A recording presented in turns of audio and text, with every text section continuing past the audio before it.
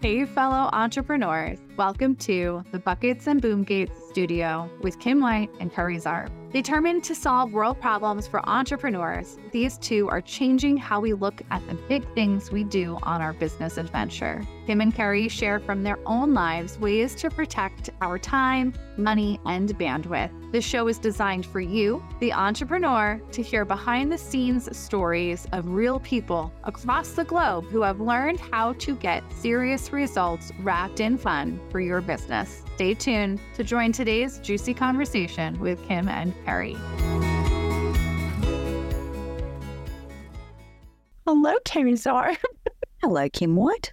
Laughing because Carrie, since you all can't see us, Carrie is on the other screen just looking at me and I'm like, oh, am I supposed to say something? And I forgot. And I'm sitting here going, I think I always speak first. And, I think it's Kim's turn. Although I was thinking that, I didn't say it, we didn't preempt it. So I just thought Kim would just get the message mentally, you know? I did, Carrie. So welcome to the Buckets and Boomgate studio, where we are going to have a conversation today that might get a little spicy, Carrie. Oh, we do like a bit of spicy around here, Kim. Bring it. We do, but I am going to say, while it's going to probably get spicy, it won't be sleazy. Oh, snap. I like that.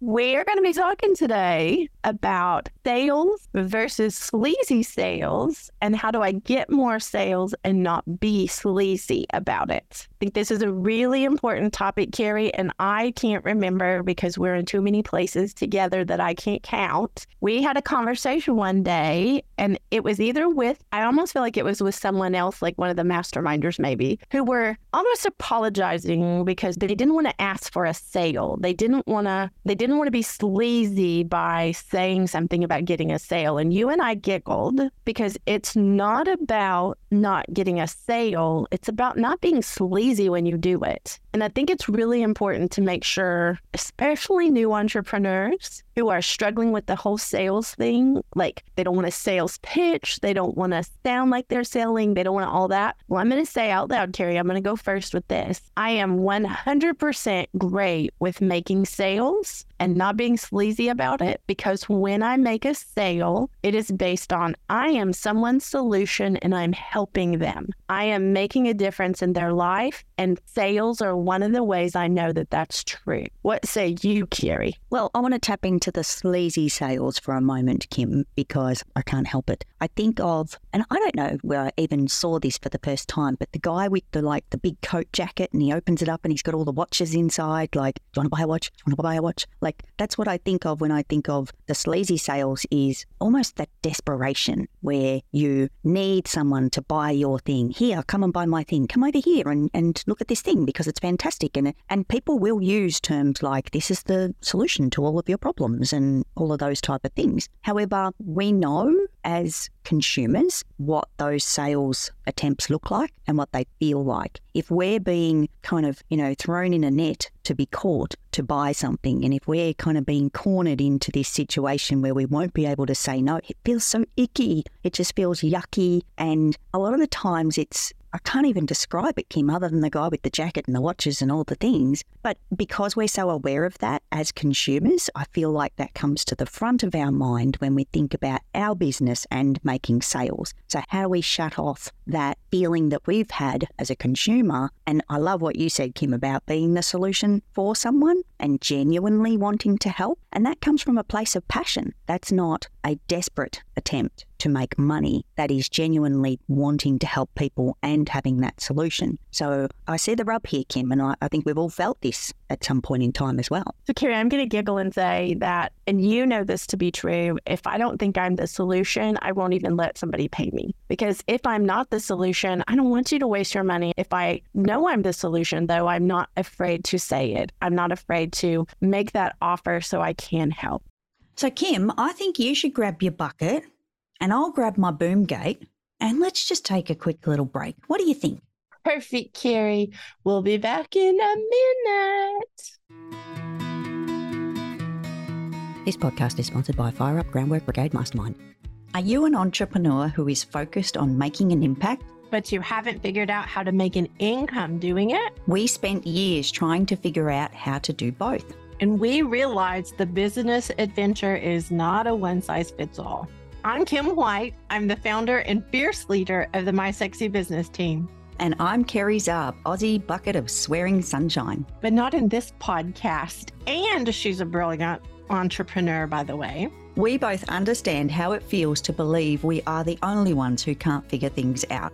So we decided to join forces so we could get in the trenches with you. We lead a very special mastermind group so you can be confident in strategically implementing the right things in the right order so that you too can get the best possible results. We cover a variety of topics based on what you need, including building a business that you own and doesn't own you. We even address themes like social media strategy and simple tech solutions. If you would like to meet other entrepreneurs who are living proof of what is possible, come and join us, and the link is in the show notes. Oh, that's better, Kim. I've opened up the boom gates. Have you got your bucket? I do, Kerry, I do. Now, where were we, Kerry? Oh, there it is. In case anyone doesn't know what that sound was, that was Kerry rewinding. Thank you, Kim. I'm sure that needed explanation. One of the things that I am going to use a quote that I think probably is very standard across the globe is people say, oh, you're a great salesman because you could sell ice to Eskimos. This is one of my pet peeves, as we know, Kerry, that when you're trying to sell something to someone who doesn't need it, because guess what? According to what I understand, Eskimos don't need you to sell them ice. And if you're trying to convince them to buy something they don't need, I do think that's sleazy. I think that's where the desperate comes in, and we're not thinking about who's buying from us. We're not thinking about who is actually purchasing or who is, on the other end of that sale. So I feel like that's where your guy with the watch and the trench coat comes in, Kerry. If he's standing on a corner with stolen merchandise because he doesn't really know what he's talking about, I will go there too, Kerry. This is going to get really spicy. Or he's trying to sell someone something they don't need. I do think that qualifies as sleazy. But if you are genuinely helping someone because you have a solution, which may feel very simple to you, but someone else hasn't found that solution yet,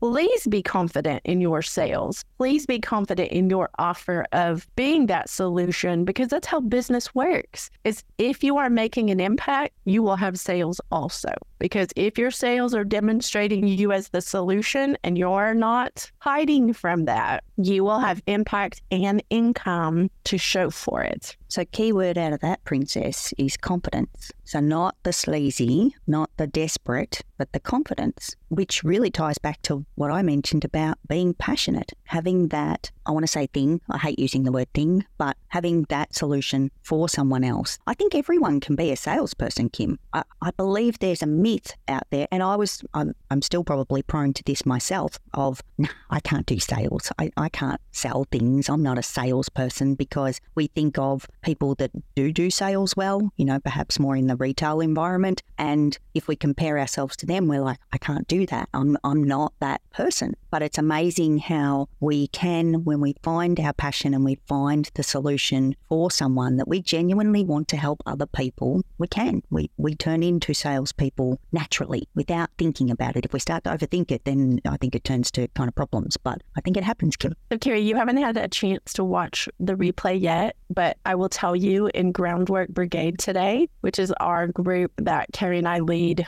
it's a mastermind community that we lead. In that group, I actually got fired up. I know that this is hard to believe because I am so calm all the time. Ha ha ha, I'm laughing. I got fired up and got on my soapbox about someone who is mistreating someone else.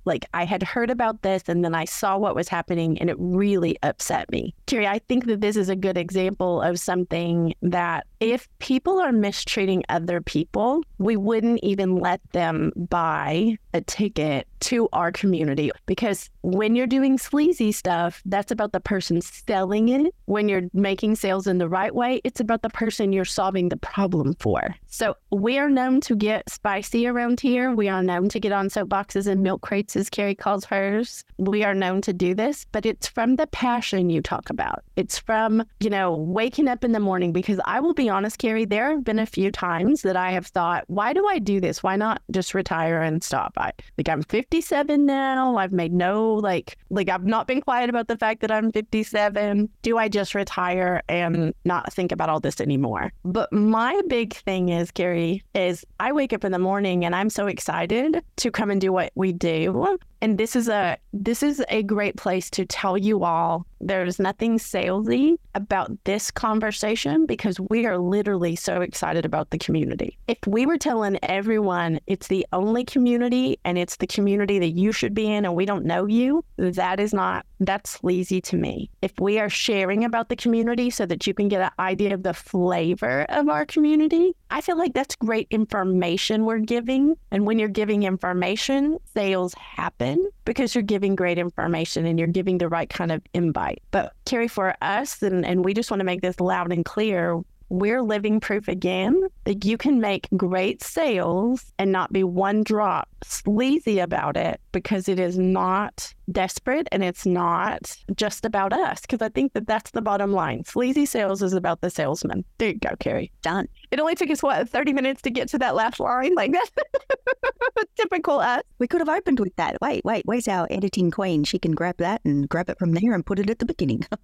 I love it. I do think that that's true, though, Carrie. And I think our passions need to reflect that impact that we talk about and the income we talk about. It does need to reflect sales, because the more sales you can make, the more impact you can have. The more impact you can have, the more sales you can make. I feel like it goes in a circle. I know everybody's shocked by me saying that too, but it is circular. It goes in that way. The more sleazy sales you make, the more people you're going to have to chase down, because they're not going to buy from you again if they don't need what you're selling and they're not getting value out of it. So sleazy sales leave a clue. If you're always looking for somebody brand new to do business with because you can't keep the old ones, that's a good sign that you may be being sleazy and not following through. If you're making sales and you have people knocking at the door and coming to you, it's a really good sign that you are doing sales right. And Kim, let's just put out the qualifier there that when we speak about chasing new people all the time, that's not so much in the product space. If you have a product-based business of,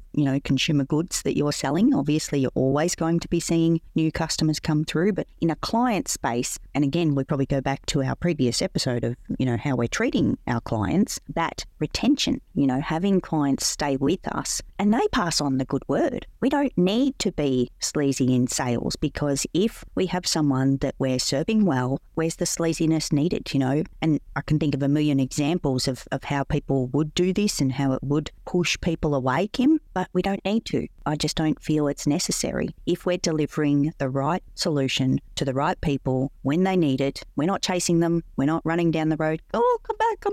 None of that. We're just letting it happen, putting our offers on the table. And like you said, Kim, in this community, it speaks for itself. Yes, we speak about it, but not in a sleazy, forceful way. We don't need to. No. And just to make sure, Carrie, because we do know exactly what we're talking about this, and we want to make sure we don't leave this emphasis out. We do believe you have to speak up. We do believe you have to speak up in order to get sales, because if someone doesn't have the information where to go to hire you or where to go to connect with you, how can you make a sale? So you can't just do something that you're offering and then sit back and go, okay, I'm just going to wait. You also have to give the information of, hey, look, we have this. We want to make sure you know about it. If it's the right fit, come over. If it's not the right fit, can I recommend you to someone else? What solution are you looking for? That to me is an example from really our community, because our community's like that. So I'm gonna stop talking, Carrie, because I can get back on my soapbox and have a good time with this one.